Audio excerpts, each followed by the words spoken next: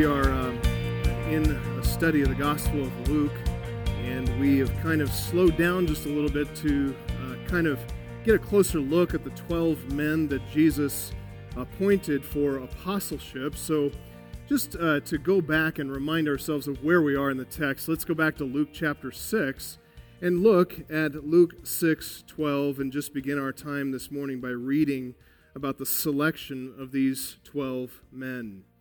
Luke 6:12 to 16 goes like this. In these days he, that is Jesus, went out to the mountain to pray, and all night he continued in prayer to God. And when day came, he called his disciples and chose from them 12, whom he named apostles: Simon, whom he named Peter, and Andrew his brother, and James and John, and Philip, and Bartholomew, and Matthew and Thomas, and James the son of Alphaeus, and Simon, who was called the Zealot, and Judas the son of James, and Judas Iscariot, who became a traitor. We are going to become more acquainted with these men over the next several weeks because they are the key characters in the story of the gospel, and they are the immediate recipients of Jesus' teaching. It's helpful for us to get a character sketch of these men so we can sort of keep them in our mind's eye as we go through the Scripture. These apostles are set forth in Scripture as examples to us. They are encouragements to us, but not so that we can ever say, hey, if a guy like Peter can make it, I can make it too. That is not the point here. That would be missing the point entirely if we're to look at them and say, boy, they're just as human as I am, and if they can do it, I can find it within myself to do it as well. They are there in the text so that we can see not their ability, but Christ's power to change our lives. That is the point. It's God who is able to do exceeding abundantly beyond all that we ask or think, right? Ephesians chapter 3. According to His power that works within us. Why is that? Why is it that the focus of the Scripture is entirely on God and His power and His action and always on our weakness? Is it to make us feel low? Yeah, it is. It's to put us actually in our proper place. Because in sin, our natural tendency is to elevate ourselves as if we're something, as if we're important. What we need to see is that we are important inasmuch as God has created us in His own image, inasmuch as God has sent His Son to die on the cross for us, for our sins. That's what makes us important, because God says we're important. But really the point of all of Scripture is that God is central. And His purposes and His plans and His glory is everything. What's important in Scripture is Jesus Christ. Why is it that we see in these men, weak men, not strong in and of themselves, common, normal, everyday men like us? Why do we see them in all their humanness? Why do we see Christ and His power working with Him? Because we need to see that to God will be the glory in the church. To God will be the glory in Christ Jesus throughout all generations, forever and ever. Amen. Ephesians 3. So this list of apostles that we just read, they are believers in Jesus Christ. God has done a remarkable work in them, but they, in and of themselves, are nothing special. We need to see that. That is actually what's part of what offended the scribes and the Pharisees. That Jesus did not come to their seminaries and try to cherry pick and recruit their best men for His purposes. His glory was not to be made manifest in the glory of men. His glory was to be made manifest in average men, residents of Galilee, not Judea, fishermen, not scholars. Some of them even on the margins of society, like a tax collector and a political radical. The rest of these men that are named there in that list, they're notable mostly for their plainness. The fact that they're not notable, They're notable for their ordinariness. But it's through them that Jesus Christ has changed the entire world. By Christ's power, working through these men, the course of human history continues in its God-determined direction. By Christ's power, working through these men, the lines of the map have been drawn. Even the global scourge of Islam has arisen as a reaction against and as an antithesis to the Christian witness, as set forth by these men. So these are incredible things we're reading here about God's power to take ordinary men and do the absolute extraordinary, to take men with whom nothing is possible and do what's absolutely impossible. That's the point. Incredible, world-changing, history-determining, map-drawing power. That is the power of Jesus Christ. Now, we've started our survey of the 12 with Simon Peter. Of course. Who else would we start with? He wouldn't allow us to start with anybody else because he's always jumping in front, right? He has that kind of personality that sort of thrusts itself front and center, demanding our attention whether you like it or not. That's Peter. But again, it's not because Peter is so remarkable that in and of himself that he's prominent. The fact that he's prominent, the fact that he is put into this place, not just by the gospel writers, but by Jesus himself. The fact that he's put there is because he's so common, because he's so relatable to us. I believe that God chose Peter to occupy such a prominent position among the apostles because we all know a Peter. And also because there is a bit of Peter in every single one of us. Truth be told, we often find Peter speaking up for the other men simply because he's impetuous enough to say what he thinks. They're all thinking the same thing. He's just the one saying it. He's just the one verbalizing it. In that sense, he's sort of the de facto leader among them because he's always stumbling into the front and everybody else is catching up. And that's by God's good design. Because as Peter speaks out, we find him speaking for us too. We find him asking the questions that are really on our minds as well. In Peter, we hear the honest, transparent expressions from the heart of every typical believer. In that sense, Peter is every man. Peter is like an average Joe. And because of God's work in his life, we see the kind of transforming grace that isn't just operative in Peter, but in every single Christian. That is what makes him such a source of encouragement to us. It's not because he's so amazing, but because he's so common. God's grace working in Peter, who is a typically weak and impulsive and even vacillating man, to transform him into the steadfast rock. That is what is amazing, and that's what gives us hope. Now, according to the outline we've provided you last time, it's also in your bulletins this week, Peter represents every true believer. He's grounded in faith. He is instructed in hope, and he is serving the Savior in love. And our first point that we covered last time examined the first of that triad of Christian virtues: faith, hope, and love. In faith, Peter followed Jesus Christ. He followed Christ in faith. From his initial exposure to Jesus, it's recorded in John 1:35-42, Simon Peter followed Jesus. He learned that this Jesus was the prophesied Messiah, and he came immediately and believed in him. That's where Jesus gave Simon the nickname Peter, in fact, the rock. And that telegraphed Jesus' intention to include Simon Peter in the foundation of his church. As Simon Peter followed Christ by faith, that initial faith, which was weak at first, like a small seed, it grew and it produced fruit. It strengthened over time. It was like in his life, it was like the curing of concrete into a sturdy foundation. Peter followed Jesus from the Jordan River, where John was baptizing. He followed him into Cana of Galilee, where Jesus turned water into wine.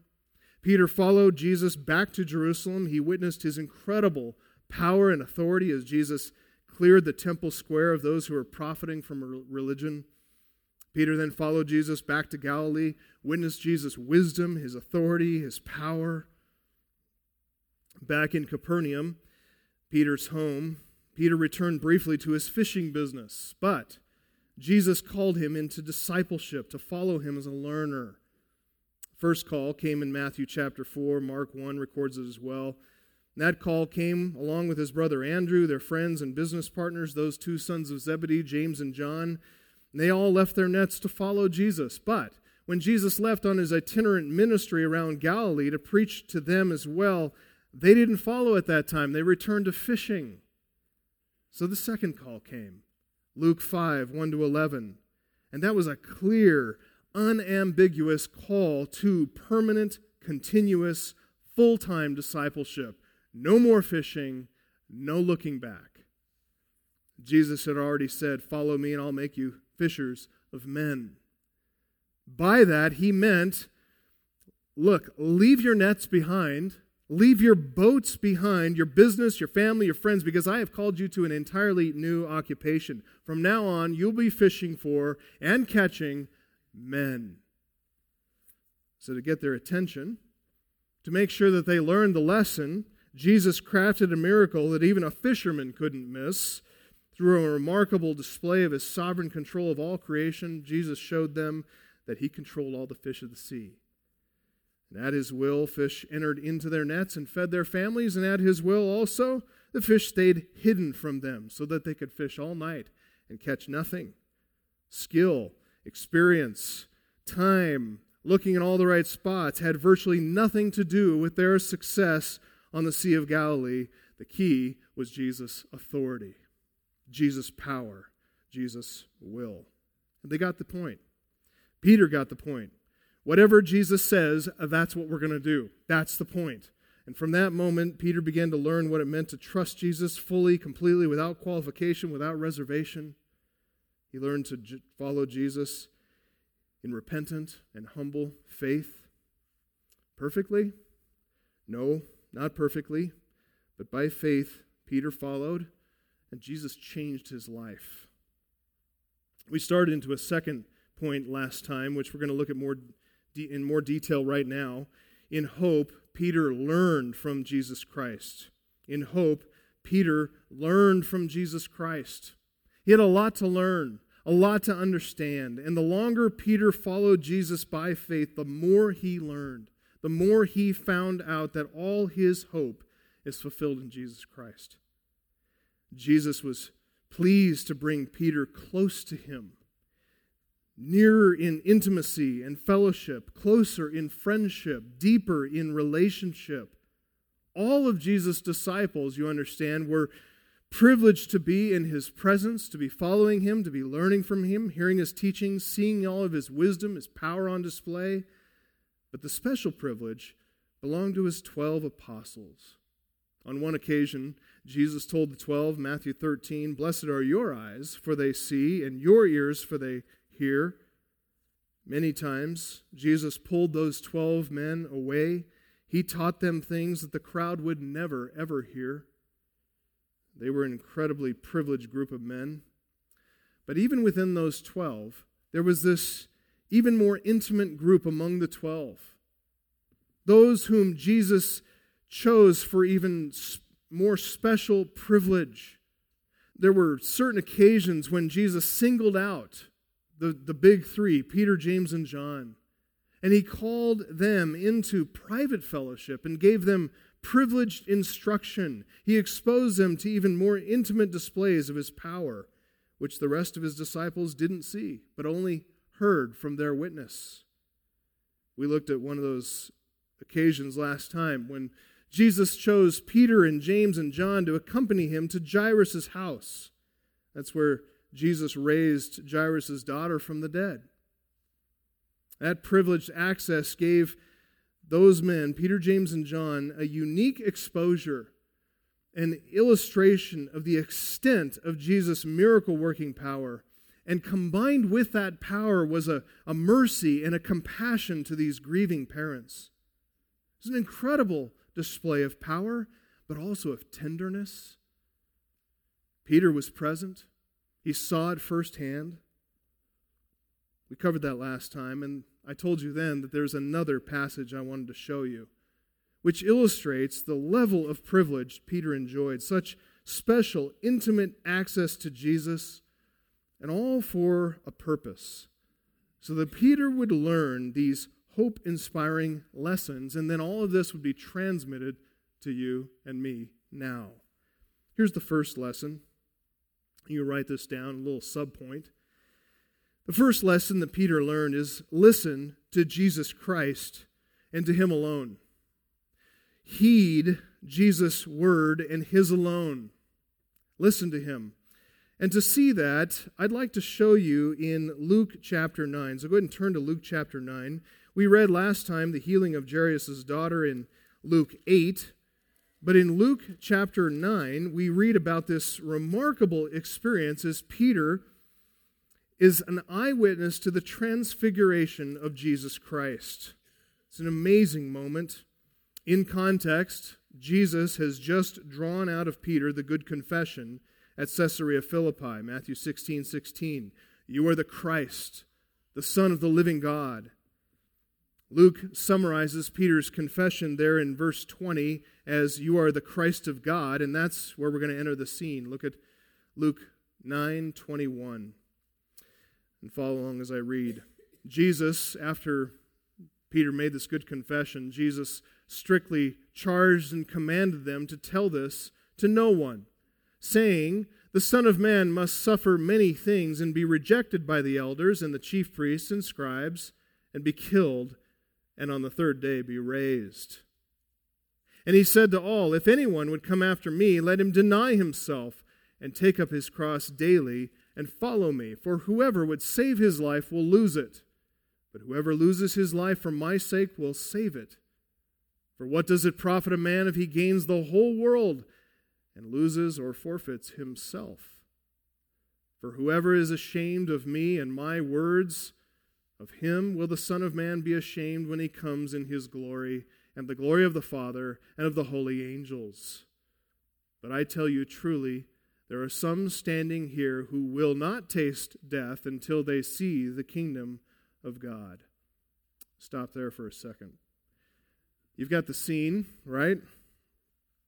Jesus has separated his 12 apostles from the crowds and took them to Caesarea Philippi. He's extracted from them, through Peter, the confession about his true identity. And right after that, rather than promising his disciples an unbroken, unabated pathway to the splendor and joy of messianic glory, Jesus strikes a rather ominous note of warning. Suffering is coming.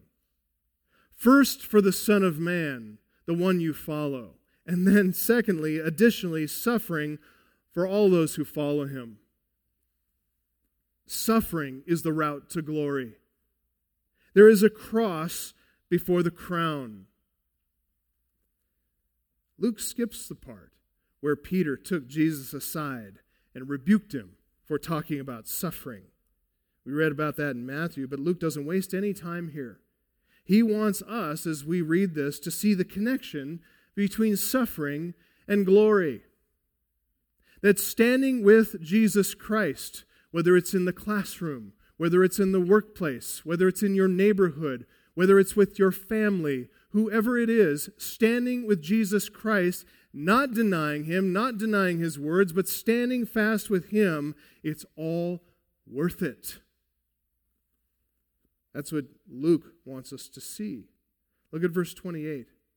As Jesus provides his inner circle with a special preview into the coming glory, the resurrection glory. It says now about 8 days after these sayings, Jesus took with him Peter and John and James and went up on the mountain to pray. And as he was praying, the appearance of his face was altered, and his clothing became dazzling white. And behold, 2 men were walking with him, Moses and Elijah. Why Moses and Elijah, by the way? What does Moses represent? The law, right? What about Elijah? What does he represent? The prophets, right? Those two Old Testament figures are there together with Jesus, and they portray the intent of all Old Testament Scripture. What is it? To point to Christ. That's what Moses and Elijah are doing there on the Mount of Transfiguration. And that's what Jesus particularly wanted Peter, John, and James to see. Let's keep reading. Behold, two men were talking with him, Moses and Elijah, who appeared in glory and spoke of his departure, which he was about to accomplish at Jerusalem. Isn't that interesting how it puts Jesus' crucifixion not as a passive thing there, but as something that he will accomplish? Fascinating, isn't it? Peter and those who were with him, verse 32, they were heavy with sleep. I think you wonder, how in the world could they sleep at a time like this? But I think that they were just so overcome physically with the sight that they saw and the spiritual reality that they were just overwhelmed. It just exhausted them. So they're heavy with sleep. But when they became fully awake, like, get up, guys, they saw his glory and the two men who stood with him. And as the men were parting from him, Peter said to Jesus, Master, it is good that we are here. Let us make 3 tents, one for you and one for Moses and one for Elijah, not knowing what he said. Of course, he didn't know what he said. He didn't know what he was talking about, but that never stopped Peter, right? He just opened his mouth and let it flow. But look, can you blame him? Once again, we're like this.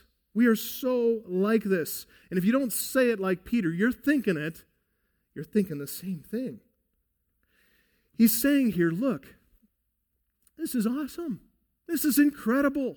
Let's stick around for a while, and maybe we'll celebrate the true Feast of Booths. Let's make some tents and camp out. Which one of us wouldn't think that's a good idea? I, for one, would love to stay there and worship and fellowship and ask. I got a lot of questions. Moses, tell me about, I have so many questions. Elijah, what was the chariot ride like, man, when you went off in the heavens, never were buried or anything? We get it, Peter. We're with you. Again, there he is, right out in front. He's speaking what's on his mind. He's speaking before the others had a chance to speak. But again, he's verbalizing what they're all thinking. Notice what happens next. No doubt in response to what Peter said in that moment. In fact, all 3 synoptic gospels record this scene in exactly the same way. The transfiguration happens, there's Moses and Elijah, Peter speaks, and then immediately a voice from heaven answers. And the whole thing is intended to teach us something very, very important. Verse 34, as he was saying these things, a cloud came and overshadowed them, and they were afraid as they entered the cloud. And a voice came out of the cloud saying, This is my Son, my chosen one. Listen to him. And when the voice had spoken, Jesus was found alone. And they kept silent and told no one in those days anything of what they had seen. Literally, that phrase in the Greek, it's to him listen. This is emphatic. The one to whom Peter is to listen and to heed and to pay attention to, it's this one who's placed in the emphatic position grammatically. It's indicating the exclusiveness, the absoluteness, the uniqueness of the authority of God's beloved Son, God's chosen one. So the Old Testament, the law, the Psalms, the prophets, they all serve their purpose when they point to the one and only Son of God, Jesus Christ. So for you and me, beloved, just like Peter, James, and John, it's to him we're to listen. It's to him we're to give heed to pay attention to. Beloved, this is such an important lesson Peter learned. and one that we all need to learn as well. Let's just ask a few questions of self-reflection and self-confrontation. Is Jesus Christ the singular object of all your affection? Is he beloved to you? Is he the object of all your devotion, your time, your worship? Does his will command your full and unqualified, unhesitating obedience? Do you study his words? Do you reflect on his teaching that you might demonstrate your love and gratitude to him through obedience to his will? Paul wrote, 2 Corinthians 5:9, that whether we're at home or away, we make it our aim to please him. We are to, Ephesians chapter 5, we're to walk as children of light. And we're to try to discern what is pleasing to the Lord. That's the joy of every believing heart. To worship and serve the Lord Jesus Christ. Take an inventory sometime of your checkbook or however you record your expenditures. Take an inventory sometime of your week. How much time you're devoted to work, or probably more for our sake, your play, your entertainment. Take an inventory. Just write it out in a week's time and see, is your time and attention given to work and play, even family, can become so much more important than devotion to the Lord and Savior Jesus Christ? What's occupying your time and attention? Listen, turn off the media. Power down your smartphones. Unplug yourself from the internet. Stop trying to find pleasure in the pursuit of worldly amusements and activities. Open your Bibles. Read and study your Savior. And then get up and go out and do what he has said to do. Believe God that true joy is found in worshiping and obeying the Lord Jesus Christ. Beloved, that's what you and I were saved for. The gospel is the beginning. It's the commencement of a relationship to God. Once the sin is taken away in the cross, we are now on good standing with our God. We are children of our Father, and we delight to do his will, just as Jesus delighted to do his will. Is that your heart? Is that your pleasure? Is that your joy? Look, if you know the Lord and Savior Jesus Christ, there is no other answer. Deep down inside, even if you don't do it perfectly, like Peter, even if you don't do it perfectly, you know that that is the true answer of every believer. It's your heart. So be radical in obeying him.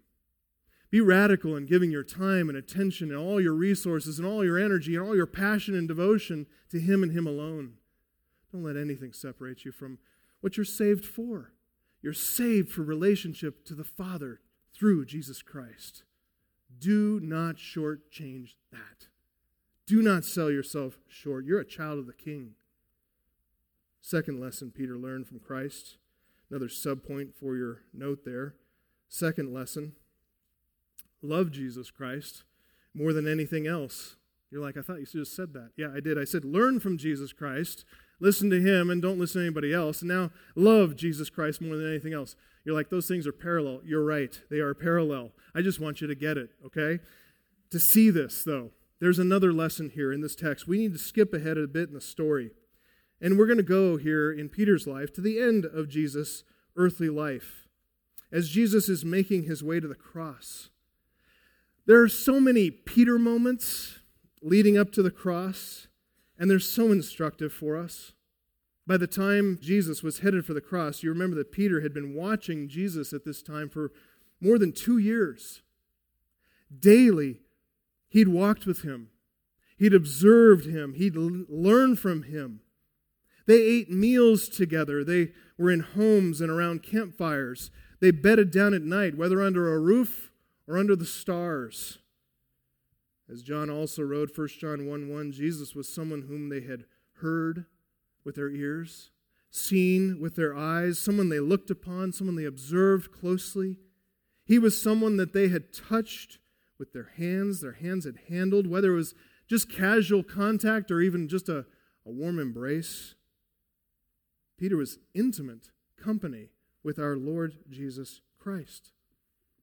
And all of that exposure caused Peter to grow in his love and his affection for Jesus Christ, to deepen his conviction in the truth and to strengthen his devotion to him. Again, not perfectly, but the overall direction in Peter's life was bent toward following Jesus Christ, learning from Christ, serving him.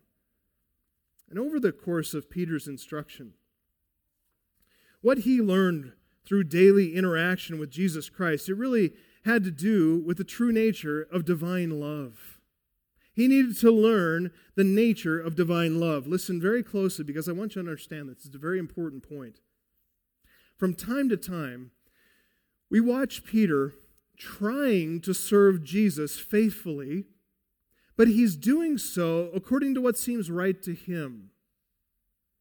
You ever been tempted to do that? I have. Peter tries to demonstrate devotion to Christ, and he's motivated throughout the text by a kind of love, you might say, but every time he tries to serve Christ with his own version of love, which is a humanly defined, naturally understood version of love, every time he tries to serve Christ with that kind of natural human love, he fails. And Jesus has to rebuke him in love. Remember earlier, after making the good confession, Jesus predicted the sufferings that he would endure before the glory that would follow, right? Well, Peter rebuked him for that. Peter got in his face. He said, Matthew 16:22, it says, Peter took him aside and began to rebuke him, saying, "Far be it from you, Lord, this shall never happen to you." Peter's obviously feeling a little, like we used to say in the Navy, feeling a little froggy. He's feeling a little bold. He's just been conferred upon him. He's just been conferred with great authority as an apostle, keys to the kingdom. Whatever you bind, whatever you loose, it's all coming through you, Peter. So perhaps he's feeling a bit bold at this moment. Going to test that out. He's taking a test drive on his newly delegated authority. And yes, of course, he got it very wrong. But once again, we need to see in this moment how God used Peter to teach all of us such a vital, vital lesson. Whatever Peter's motives were for rebuking Jesus at this point, I assume the best motives here when Peter rebukes Christ. He thought he was being loyal to Jesus Christ. And apart from Jesus' rebuke, if that hadn't been in the text, we would have probably all cheered his actions. That's exactly right. We wish we could have been so bold as to try and steer Jesus away from the death of the cross. We don't want to see this short-circuiting of the messianic glory. After all, Jesus is coming as the Messiah to restore glory to Israel, fulfill all the Old Testament promises. What has a cross got to do with that? But we learn through Jesus' stern rebuke that apart from understanding the truth, which Jesus had told Peter by this time, but apart from understanding the truth, Peter's attempt here at loyalty actually turned out to be disloyalty. Jesus turned and said to Peter, "Get behind me, Satan. You're a hindrance to me, for you are not setting your mind on the things of God, but on the things of man." Listen, Peter's good intentions weren't benign and harmless. His good intentions aren't like, "Hey, you get an A for effort, Peter." No, you get a rebuke. Peter thought he's rebuking Jesus out of loving concern, but Jesus had a totally different view. He identified the source of Peter's concern as nothing short of satanic. Why? Because the cross was the plan. Because without the cross, there is no salvation. And Peter didn't understand that. Look, when we don't see things God's way, when we get things wrong, we tend to give ourselves quite a bit of a pass, don't we?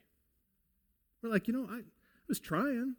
I mean, God knows my heart. Have you ever said that? God knows my heart. Jesus goes right to the heart of the matter, though. And he identifies the true origin of Peter's thinking. It's not the things of God, but the things of man that are motivating you.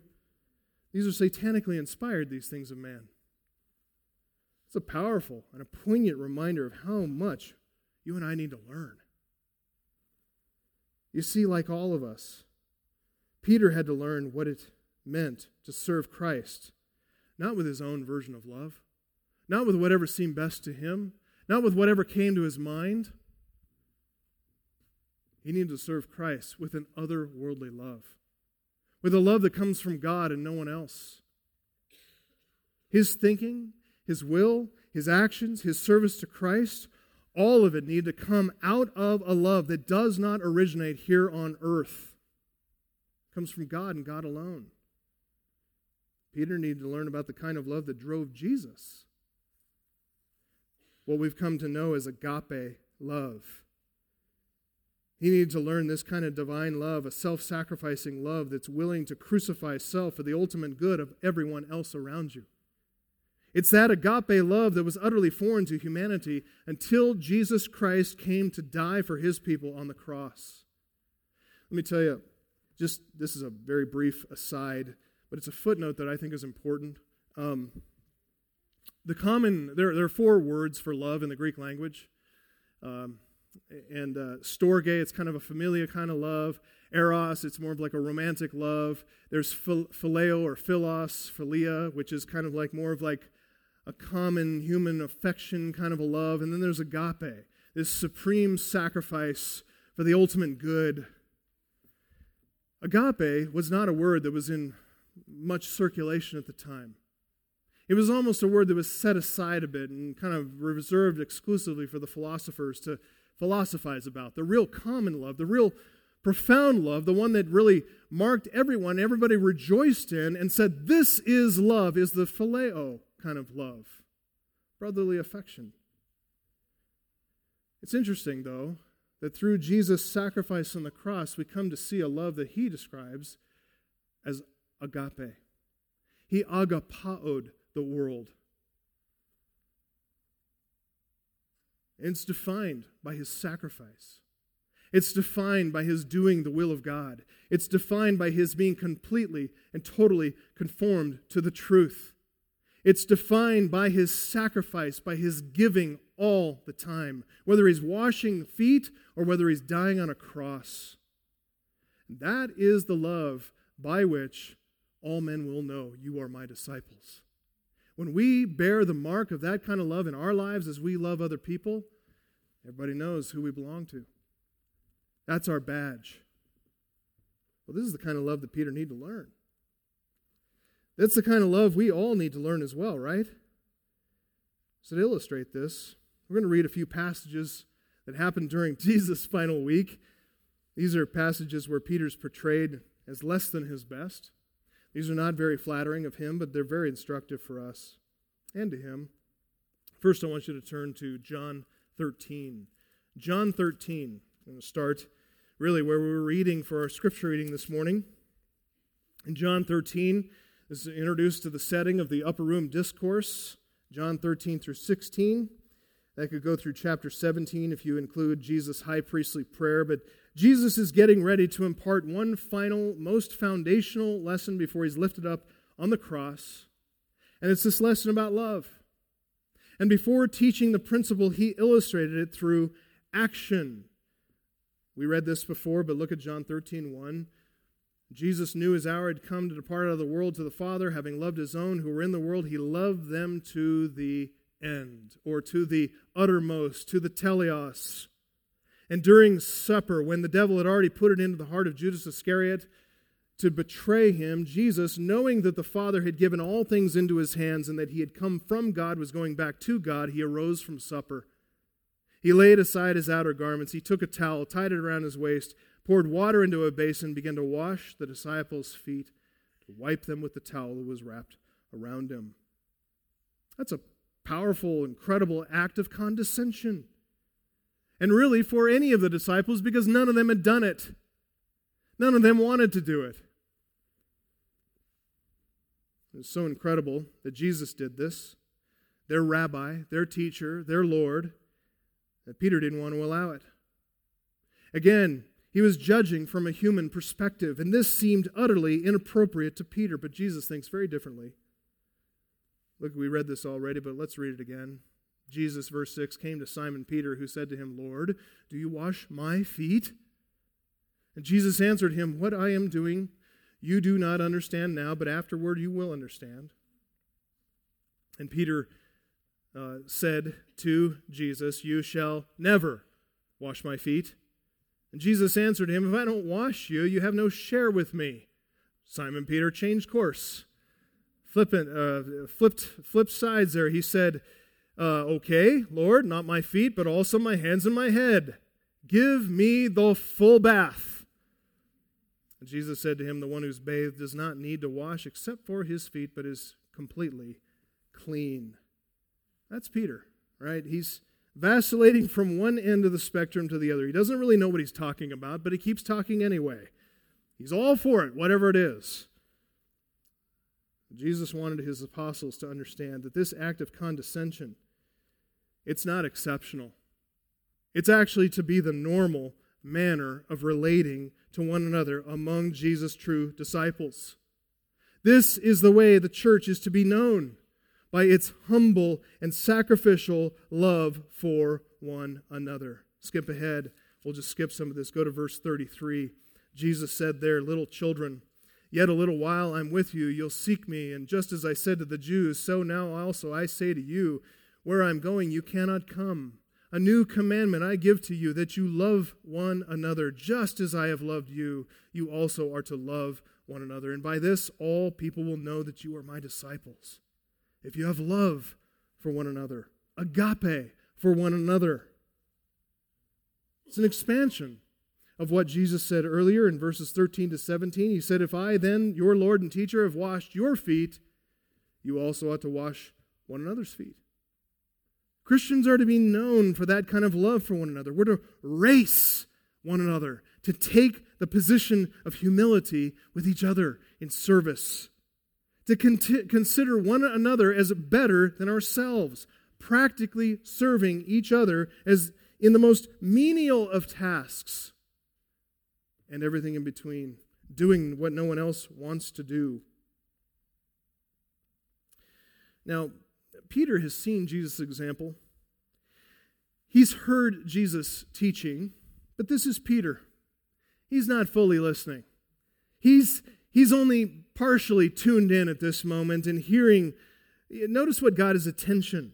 It says, Jesus said, verse 33, a little while I'm with you, and where I'm going you cannot come. And that's where Peter opens his mouth.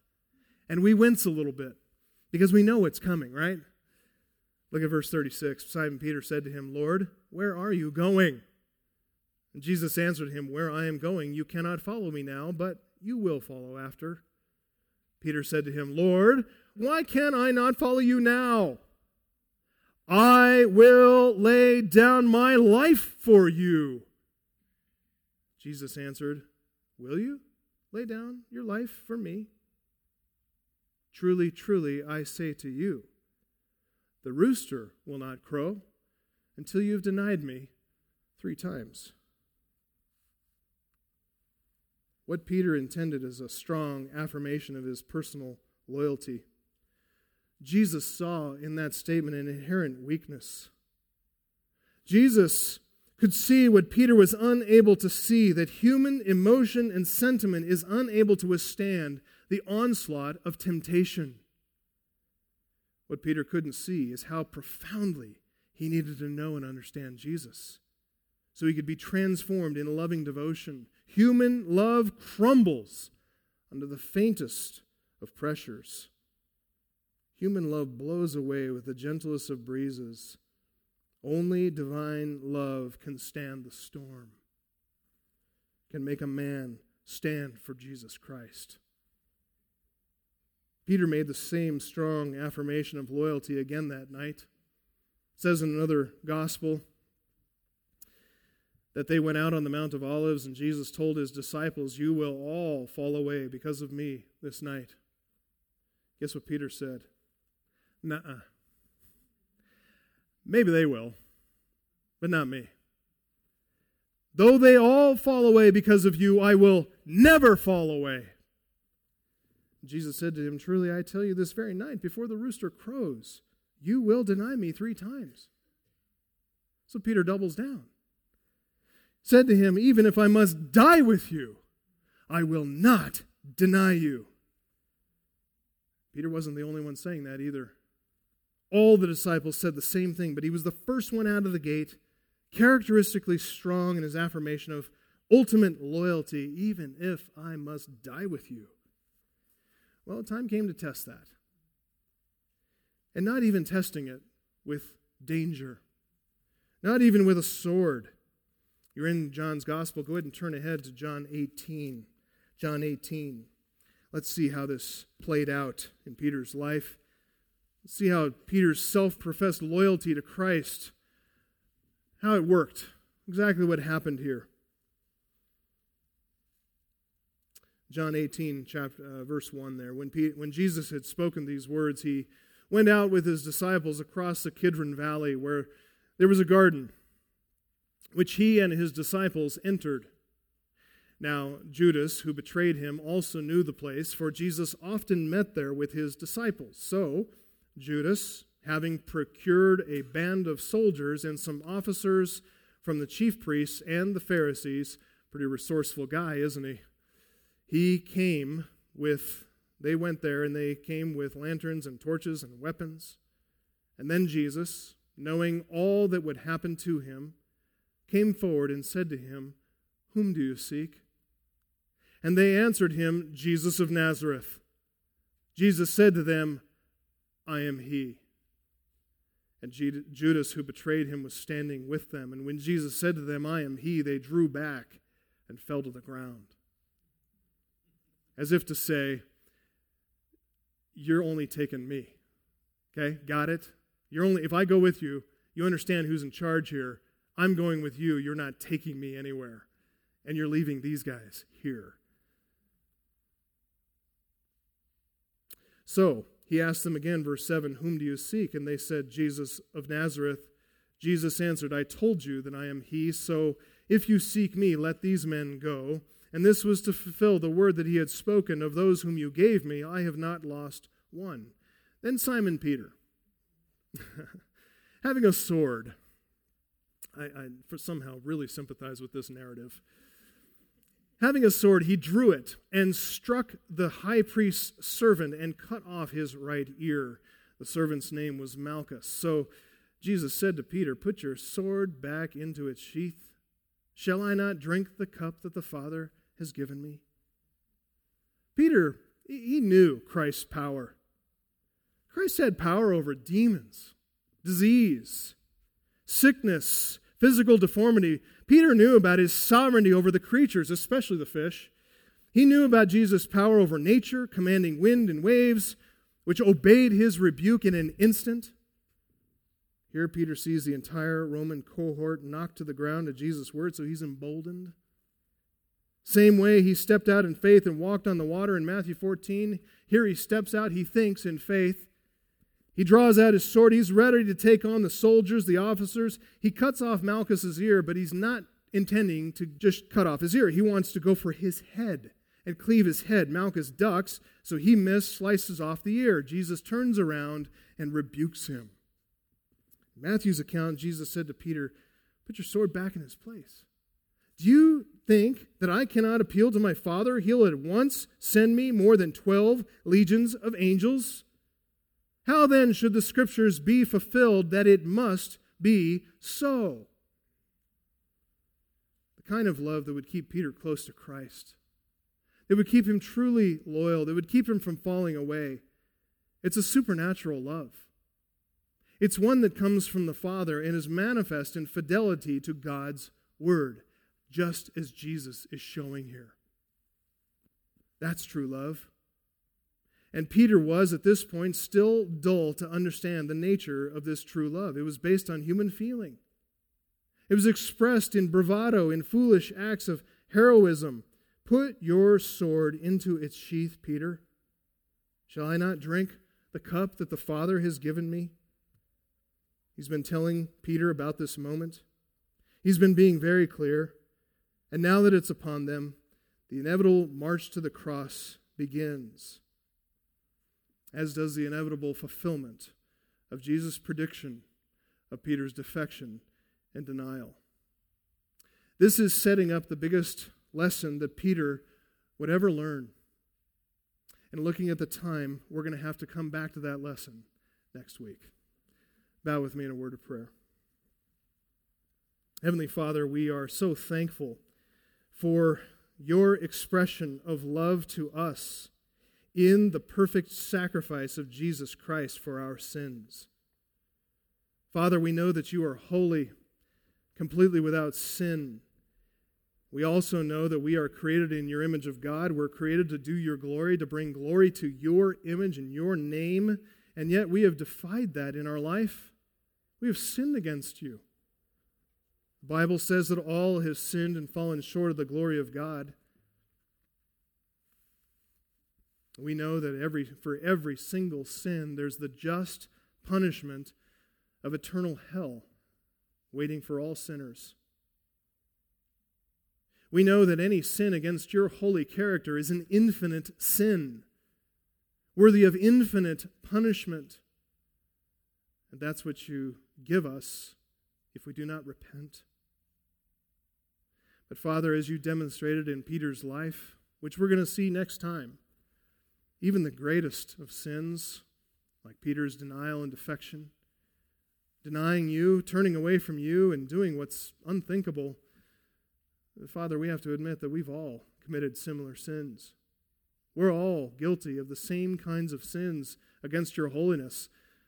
10 commandments, the 2 greatest commandments, to love the Lord your God with all your heart, soul, mind, and strength, and love your neighbor as yourself. Who of us can say we have kept any of those for 5 seconds? We've been idolaters. We've dishonored parents. We've had thoughts of lust and anger, unrighteous anger. We've had covetous thoughts. We've taken what doesn't belong to us. We've not loved you as we should. And for all those things, we admit before your holy law that we're guilty. We are so thankful, though, that as you demonstrated in Peter's life and the life of all true saints, that you have extended to us forgiveness and grace through Jesus Christ. That if anyone will repent of their sin and deny themselves and turn and put faith in Jesus Christ and trust Him, even the weakest of faith will be made strong, because you are the God of the impossible. Thank you for your goodness to us. Thank you for what we've learned this morning, and we just ask that you'd help us to give ourselves to you, to Jesus Christ, in full devotion, that His glory may be known, that His name may be honored and revered. We love you in Jesus' name.